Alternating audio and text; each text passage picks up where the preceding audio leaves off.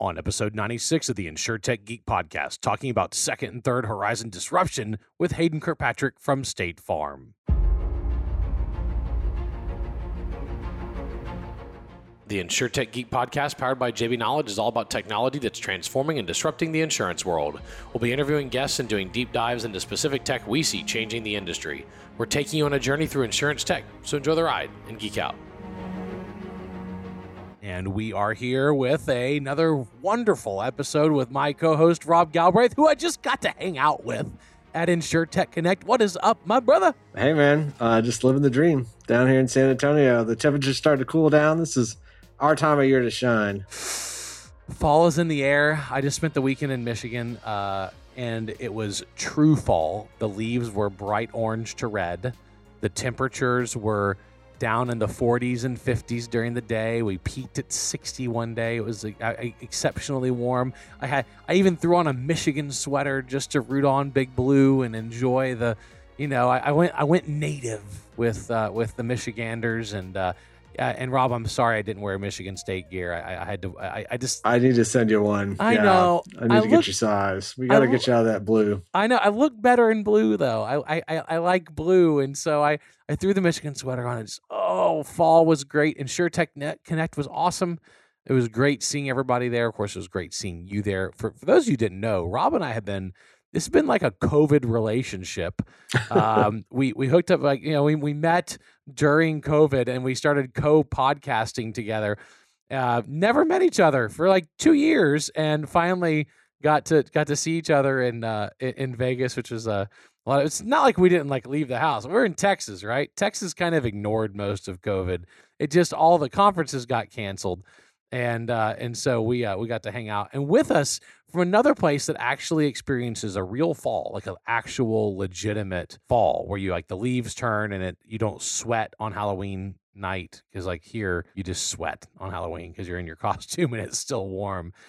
With us from Bloomington, the mothership of State Farm. That's right, Hayden Kirkpatrick. What's going on, Hayden? Not much, James and Rob. I too love the fall. I think you're a little ahead of us on the season, but it's also getting very nice and crisp here. And it's a beautiful area of the country. I will tell you, neither of you should wear a Michigan or Michigan State sweatshirt down here. It's not going to be well received. Just leave it, hang it up, put on a jacket or a nice little woolly overcoat or something, but don't come down here wearing that junk. We'll send you back up north or down south or anywhere. We'll just put you on a boat and send you someplace. Anywhere else. Yeah, anywhere else. Now, you're a University of Chicago guy, I think, and then you went to Rose-Hulman, you went to IU.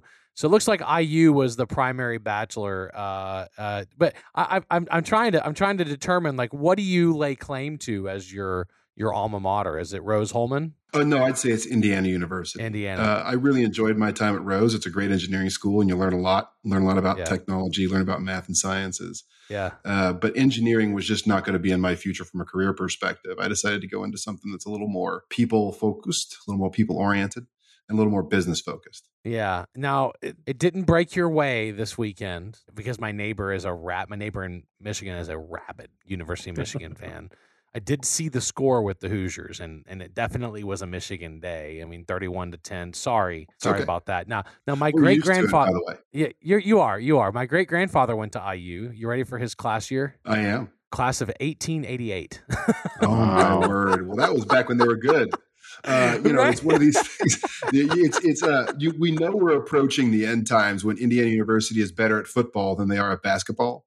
Yes. We are living officially in the upside down. I don't think any of us really know what to do with it. I mean, we'll take it when we can get it, wherever it is. But boy, it doesn't seem like we can fire on all cylinders. Big, gigantic black spiders are walking around there. It's tough to be a Hoosier fan right now, but that's okay. So we're going to talk about you for a second, because we're going to definitely geek out about State Farm and about technology and innovation, and I mean we're gonna go down the rabbit hole. We're gonna fully go down the rabbit hole. But before we do, I want to talk about you, because you do have an interesting background. You got a few different degrees. It looks like you started in engineering. You just mentioned that, and then you ended up getting a couple of degrees. I mean, first off, where specifically did you grow up, and what did you dream of doing when you were a kid? I'm a Hoosier born and bred. I grew up on the south side of Indianapolis and really just latched on to math and sciences in the purest sense. And I thought, If you like math, you like science, you might like applying math and science. So go try and be an engineer. And after a few internships, I just realized it was not really what was for me. So I decided to switch into political science and economics, which was a great move. But right about that time, I got a job hawking phones at the mall, paying my way through college, working for a little company called OmniPoint, which became VoiceStream, which became T-Mobile. And in the late 90s, that industry was doubling every year, literally. Yeah, on fire. So that took off, and I just rode the wave as long and as far as I could. Yeah. And no, south side of Indianapolis. You know where Mooresville is? I do. I spent a lot of time there as a kid at the Junction, which is a little under 21 bar, believe it or not. You find these things in Indiana. You find these things in Indiana out on the cornfields. That's where. So Mooresville is where my grandfather grew up, and nice. my great grandfather that went to IU settled there in Mooresville, became a doctor there. So I have some deep roots in Indiana. It's a really cool place. So you grew up there. You ended up riding the wave on telecom, and telecom in the 90s. You're right. Everybody went from not having mobile phones to having them. It was a major revolution, huge revenue upside, massive growth curves. Pretty neat route. And it looks like you did chase that down for a while. What happened that led your way into insurance? Like, it looks like that happened in 2015. Around is where you actually made the pivot into insurance. So what drug you into our beloved industry? What drug me in, kicking and screaming? Yes, sometimes that's the case. It's been 15 years in mobile telco, 10 on the carrier side, 5 on the technology and sort of back office side, and felt that I had done everything that I could do and wanted to do in that industry. And I was looking around for a change, basically. And a recruiter at the time called me up and said, there's this neat little company out of San Francisco called Esurance. I was, of course, familiar with the brand. And they had a quite exciting executive role there for the right candidates. And looking at the category as a consumer and as someone with some market research capabilities, I thought, wow, this is an industry that's just ripe for disruption. And Esurance as the innovation brand in the space seemed like the ideal company with which to do that work. So I jumped at the opportunity and ultimately accepted the role in early 2015, leading the strategy and innovation team at Esurance. It was a great run. I learned a lot about the category. We went through several sort of classic innovation and disruption sprints, as well as some classic marketing strategy sprints, segmented the market, repositioned the brand, laid out our innovation and disruption roadmap. And over the course of several years, we launched several new products and services that customers really liked and appreciated, but were also good for the business. And then I took over the customer experience and digital product function. So I had all insight to action. And that led me up right about to the pandemic. So through the pandemic, it was interesting, got some cycles to work at Allstate on their post-modernization transformation efforts. Those are still ongoing. Through the early pandemic, Allstate decided to absorb and digest Esurance, which was interesting. And right about that time is when this exciting role came along at State Farm. So I decided to jump ship, leave the scrappy innovator in the space and join the largest company in the space and try and work the industry from the top down. That's awesome. Did you actually relocate to Bloomington at that time? Not at that time. Actually, they onboarded me remotely, but we relocated actually about a year ago this month. So September of last year is when we dropped into Bloomington. Awesome. So tell me about what State Farm is doing. You're VP of Innovation and Venture Capital. So what does that mean for State Farm, and what kind of team are you running, and what are they doing there? My responsibility and my mandate is to help future-proof the company against these kind of disruption events.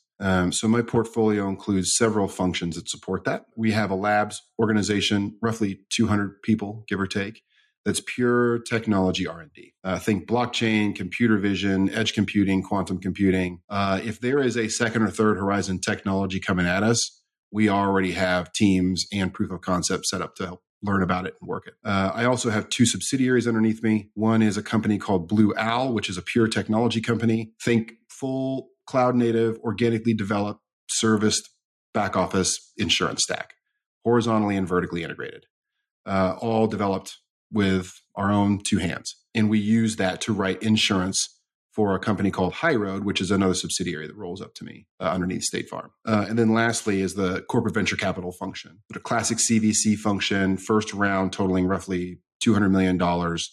And we're working through deploying that capital now, seeking the best and most strategic startups in the industry that can help augment our core business and accelerate what we're trying to do. Awesome. So that's a That's quite a bit of moving parts, right? I mean, you got a lot of teams and a lot of efforts, and certainly you're deploying a lot of capital as well, all at the same time. I know that Rob has a follow up question that'll really be relevant here. Yeah, Hayden, it's so great to have you on and really appreciate you sharing your background and the portfolio of your responsibilities at State Farm. And I've had the privilege of knowing some of the folks that have worked in the VC side, the lab side, and even at High Road. Kind of thinking about that from a strategic point of view, I want to get down to a little bit of the brass tacks of what does a week in your life look like for you? And so those are some very lofty, forward-looking, and ambitious goals and a big mandate you have on your plate. So kind of walk us through, like, what does that look like from a doing the work of the work perspective? It's a great question, Rob. And before I answer, I got to pick on you a little bit because I feel like you stole my title. There was a while where I thought I was the most interesting man in insurance. And then I saw where you made it LinkedIn official, and now you beat me to the punch. And I feel like I'm never going to be able to live up to expectations. So what does a week in the life look like? A day in the life is pretty well balanced. I mean, I always start off with good physical and mental and spiritual health, some exercise, healthy breakfast, some meditation, that kind of stuff. And then I try and balance the time that I spend with my teams, with my peers, and with my executives roughly evenly. I'd say I probably spend about 50% of the time with the team, 25 with my peers, and then another 25 with my senior leaders. And throughout the week, we focus on our sort of end-to-end mandate is to focus on the consumer insights, category insights, technology and innovation research that is impacting our category or impacting the way consumers consume our category, and then figure out how we're going to address those. This is sort of your overall decision tree on the portfolio of work we've got.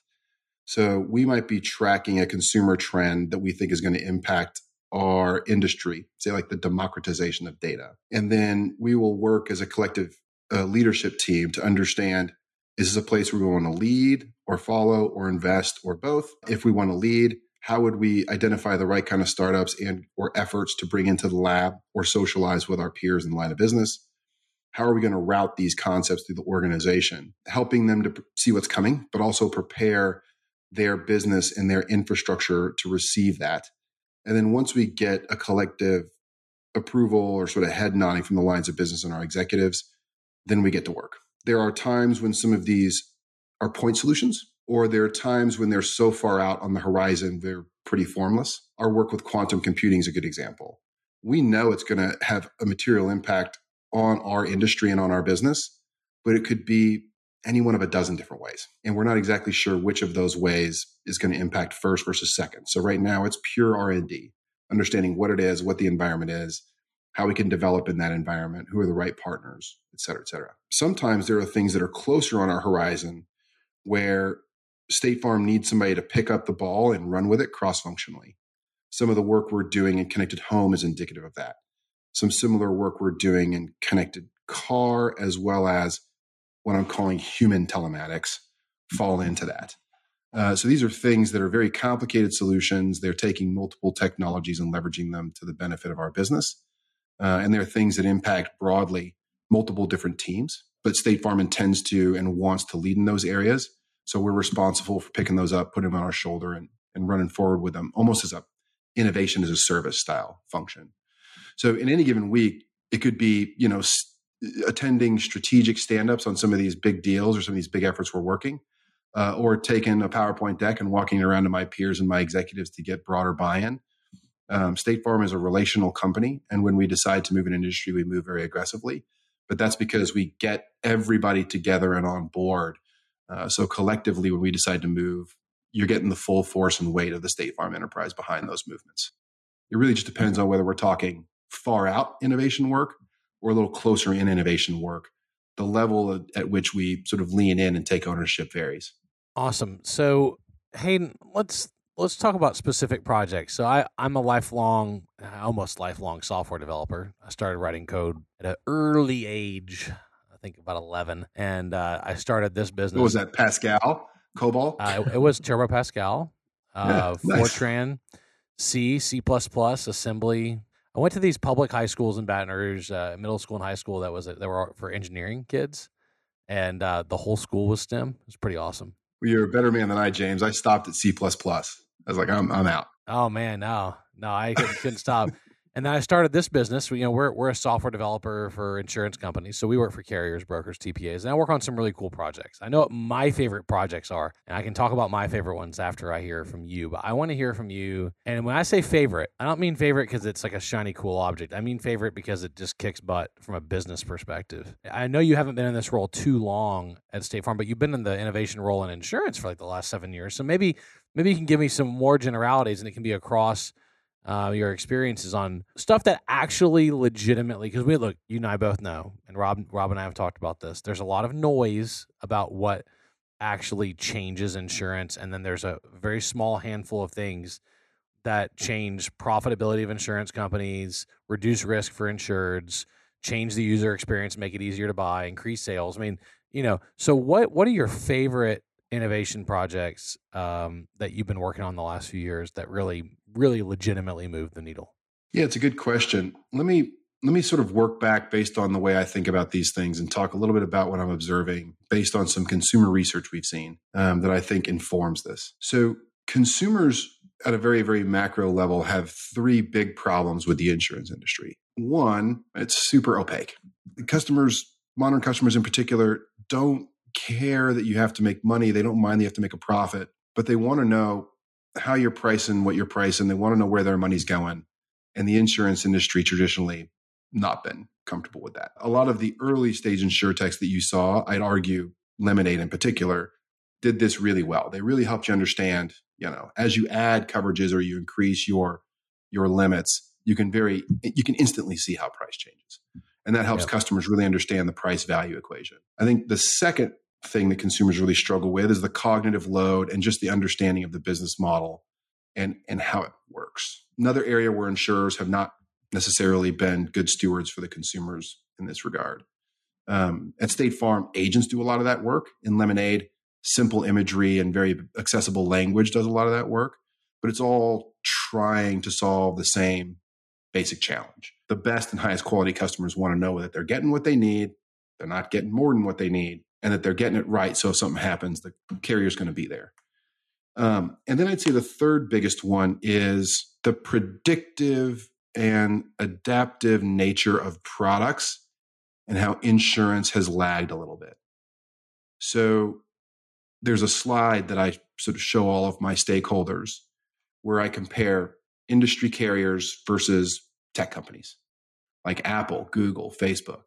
And the simple truth of the matter is consumers expect insurers to be competitive, but they also expect experiences to be developed in the quality that those tech companies develop them. So they want something to be as elegant and well-designed as Apple, that knows them as well as Google, that is as predictive as Facebook, with the logistical speed and efficiency as Amazon delivers, and as curated as Netflix.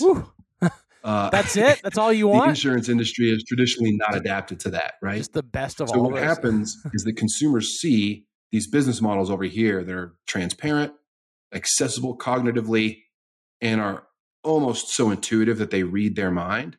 Yeah. And they say, why can't insurance be like this? And in a lot of ways, the category has kind of gotten in our own way because of that. So in the first Horizon construct, I'm really paying attention to how big data is being leveraged, but not just being leveraged to improve underwriting or pricing expectations, but being leveraged to improve adaptive experiences and how you can present to consumers the right kind of recommended coverages and packages. We are also looking actively about how those kind of technologies can make our agency force better. But in terms of the next generation of insurance products, I'm keen to see how it evolves to really morph into covering the person as opposed to covering the assets. In theory, there's enough data floating around in our environment where we can know more about Rob than Rob frankly knows about himself. And we could probably just, click a few buttons, get some access to some of Rob's data and give him a one shot, this is everything you need price, and you'll be covered end to end. Within this environment, State Farm's assets, brand, financial strength, claims, excellence, those are all the things that are down journey And what the customer really wants to know is that they're getting the right level of coverage for the right things, that we kind of know and intuit what they've got and know how to cover them effectively. And that, of course, we'll be there if something goes wrong.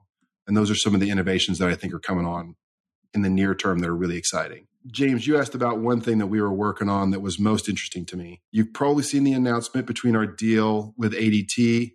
We are leaning in heavy to home telematics. We believe broadly that the home is the computing environment of the future, and that home telematics is in 2022 where auto telematics was in 2004. Yeah.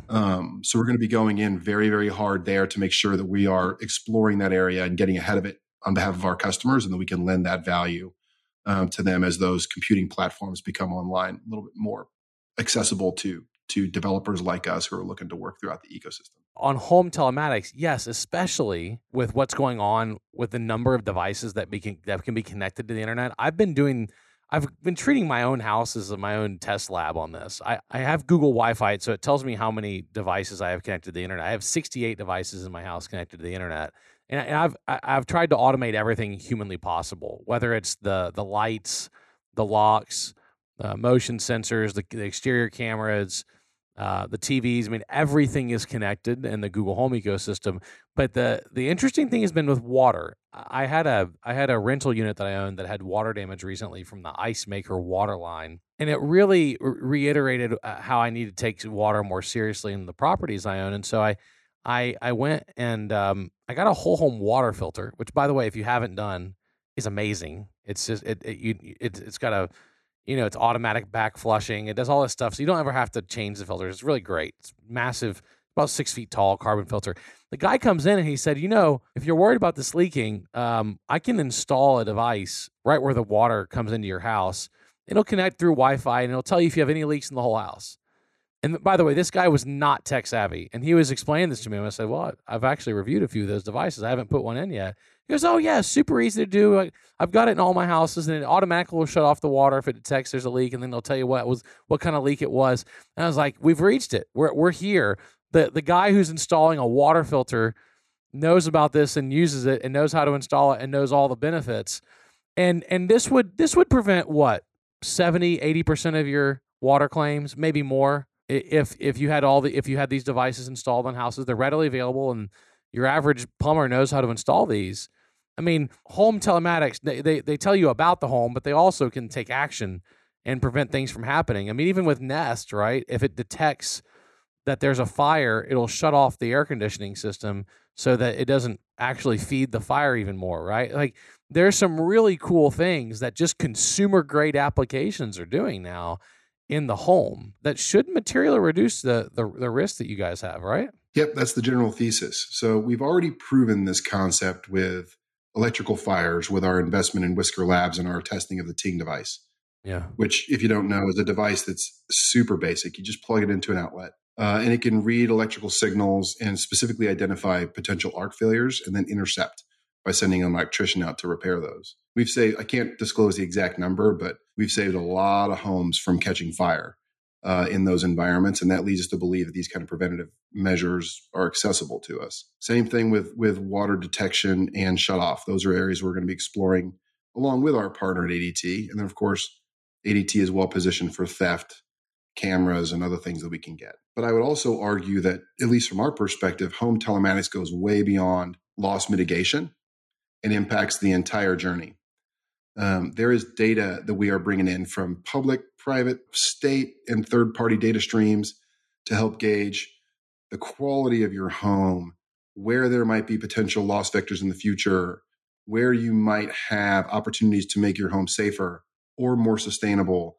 We can read all of that data from publicly available information, and we're basically putting together something akin to a Fitbit or credit score for your home. And in our early research, customers have indicated an openness and willingness to actually purchase things from State Farm that help make their home safer, more sustainable as a marketplace, right? So the way that a lot of, say, classical tech companies look at these spaces is they think about the home as a computing center, as I mentioned, but then they don't stop at the walls of their company and how they're going to go about solving for what they can do in a home. There is comfortable partnering with a third party or another, startup or another big company to incept the kind of value props and solutions to real life consumer pain points that they need.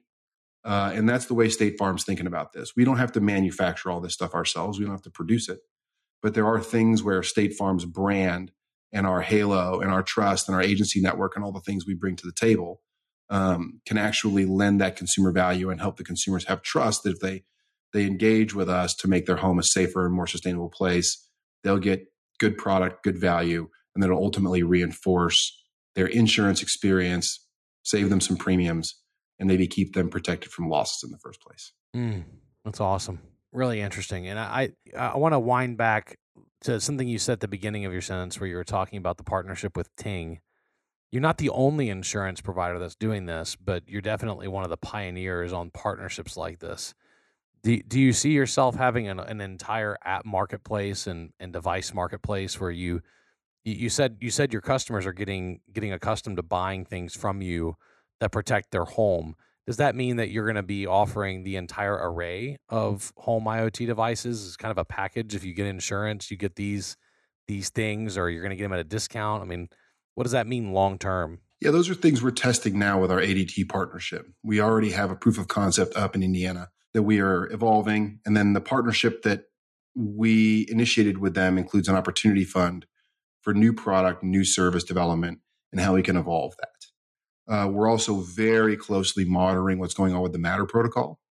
Because as you know, James, I don't know what kind of connected home technology you've got, but I must have 4 or 5 different brands, right, surrounding my home ecosystem. Sure. Mm-hmm. Same here. And being able to extract, I'm sure, I imagine of the 60 some odd pieces of electrical equipment, you've got something from Sony, something from Samsung, several things from Apple, maybe something from Amazon, some Google stuff. And so, for consumers to be able to give us the data that we need and get benefit from it, we need some sort of interoperability platform and third-party data sharing platform that we're looking to stand up and move forward very quickly with there. After that, there are classic testing and learn, classic experimentation, human-centered design sprints will help us understand what consumers actually want. But just generally speaking, going back to earlier in the conversation when I referenced my history in consumer research here, consumers want value from anything they buy. And insurance, the value has traditionally been a promise. In the event that something does go wrong, we'll be there for you. But there's an opportunity for us to say, you know what, there's a whole lot more value around your home or around your car where the insurance company's assets can lend that value for you. And it's our general perception that, at least from early research, consumers give us the benefit of that brand halo when we do bring those things to bear. Yeah, exactly. Yeah. The interoperability between the devices is the part of that comment that I think is one of the more interesting ones that comes back to one of the most important arcs, I think, for any carrier is how you actually unify all the data coming off all of this, right? And what you do with it and how you make better decisions and how you use that for underwriting. I'm sorry if I latched onto that. I know that was an early comment and what you just said, but that's, as a technologist, that's one of the more interesting parts. In particular, like if I already am going to buy or consume some of these devices before I even show up to your doorstep. Before we got on this call, I went to State Farm and I got a quote for my home just to see what your quoting process was like. And you're using some nice third party data sources like a lot of other folks, but it would be interesting if it was like the partnership I have on my car with OnStar. Where they already have all my driving data and then they ship it to the insurer. Then I don't have to, retroactively. They have the historical data straight out of the box if there's a common platform for exchanging that data. Yeah, totally agree. The analogy that I use for my teams and our leaders, I assume you all follow fintech, not like insurtech version, but like banking tech. Yeah. Right. Yes. You go into any new app, literally any financial app that's been launched in 2008. And you go in and you can establish a connection to any banking relationship you've got. You just hand over your credentials. It's tokenized. Data starts streaming. Acorns is my favorite example, right? I've got every bloody bank account that I've got, every credit card account linked to Acorn. Yeah. And that data is flowing. And it's an incredibly thin experience. You just username, password, authorize. Maybe if you've done the right thing and put 2-factor authentication, You check your text messages, but otherwise you're in. The same thing's true of any fitness app or health app you've got. They all talk to each other. So if they can do it in banking and they can do it with healthcare and health records, surely we can do it. Shirley, don't call me Shirley. Sorry, I was watching Airplane recently. I mean, surely I agree. There is a future in which we can do this. Now we are running out of time, so I just want to give Rob the final shot at the last comment or brief question here. Yeah, just great discussion, Hayden. Obviously, I think we could continue this conversation for hours, and I always try to give everyone that sense of, right, we're having a beer and we're actually naturally talking about these things, right, which you can choose to believe or not believe. I actually do think the three of us would be exactly those types of people that would do that, right? You mentioned home telematics. You mentioned some other technologies, right? Blockchain in there. And so when we talk about second and third wave, one of the things that I love about your background is not being tied to the insurance industry, right, for your whole career the way essentially I've been. You've got experience building products with mass market appeal. You used the term disruption earlier. So what do you believe are some of these larger trends, and what does that future look like? I don't want to put a timeline on it, let you, but 5-10 years, when you talk about second and third waves, maybe paint a picture for our audience. Again, I know that's probably a fairly detailed question that you could go at lengths for, but would just love for you to maybe summarize and paint a picture for our audience.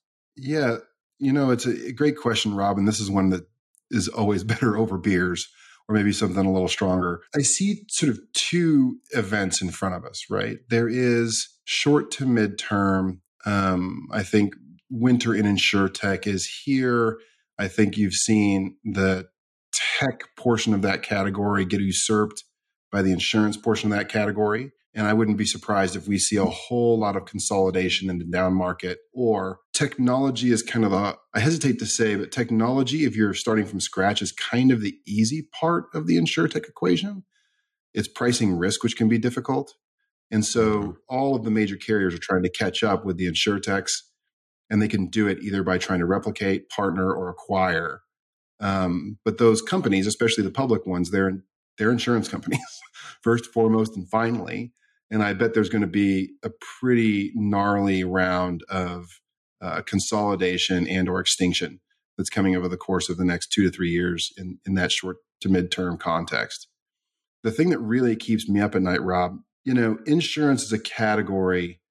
If you think about, say, Web 1.0, Web 2.0, the moats and the walls that surrounded our category were so wide, so deep, and so tall that it's just going e-commerce, difficult to do from scratch, difficult to get stood up in a way that allows you to be compliant. I mean, this was eSurance's thesis, right? And it was a 20-year endeavor. The sort of Web 2.0 version, where you have more ecosystems, more collaborations, data sharing, some of the things that we were talking about on the call here, consumers as creators and vice versa, right?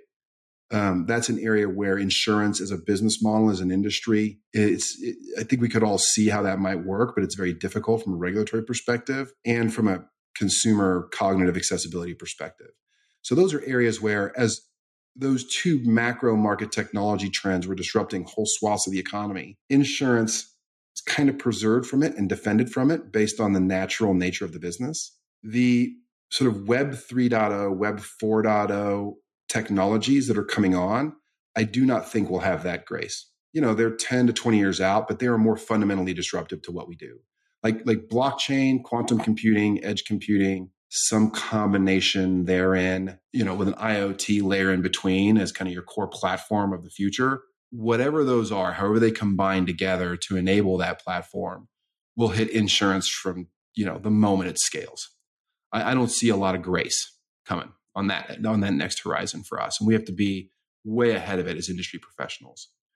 So we are actively looking at what is that computing platform of the future, and then what are the kind of computing applications of the future, of which I'd say metaverse is one. Blockchain might be one, depending on how you look at it. It all kind of blends together in the middleware. But those are areas where, we got to stay way ahead of that curve, because in the event that those do get scaled, and in the event that a new insurance company or a new insurtech really leans into that back office of the future and gets well capitalized, it could be really hard on legacy carriers and trying to port over.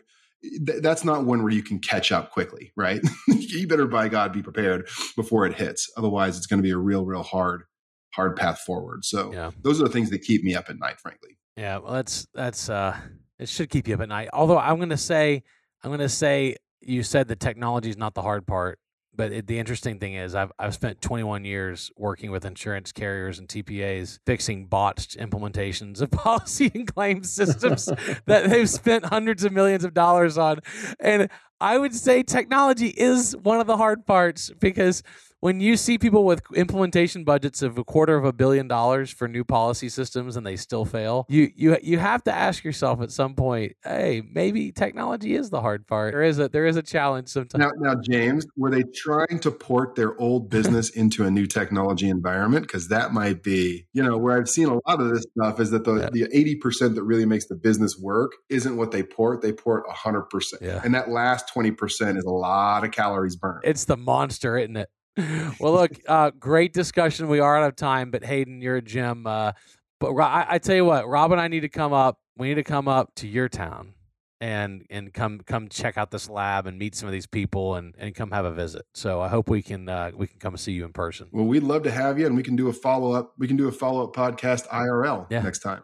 In person, in IRL. Yeah, that's in real life and in the meat space, not the metaverse. I love it. So yeah, I agree. Well, look, thank you so much for your time today, Hayden, and thank you, Rob, as always, for co-hosting, and thank you out there in listener land for tuning in to geek out to our interview with Hayden Kirkpatrick from State Farm. This has been the InsurTech Geek podcast, powered by JB Knowledge. That's jbknowledge.com. It's all about transforming and disrupting the insurance world. I've been your host, James Benham. That's jamesbenham.com with co-host Rob Galbraith. That's endofinsurance.com. Big thanks to Jim Greenlee, our podcast producer, Kara Dalton-Allero, our creative producer, and thank you for joining us today. We're taking you on a journey through insurance tech, so enjoy the ride and geek out. See you next time.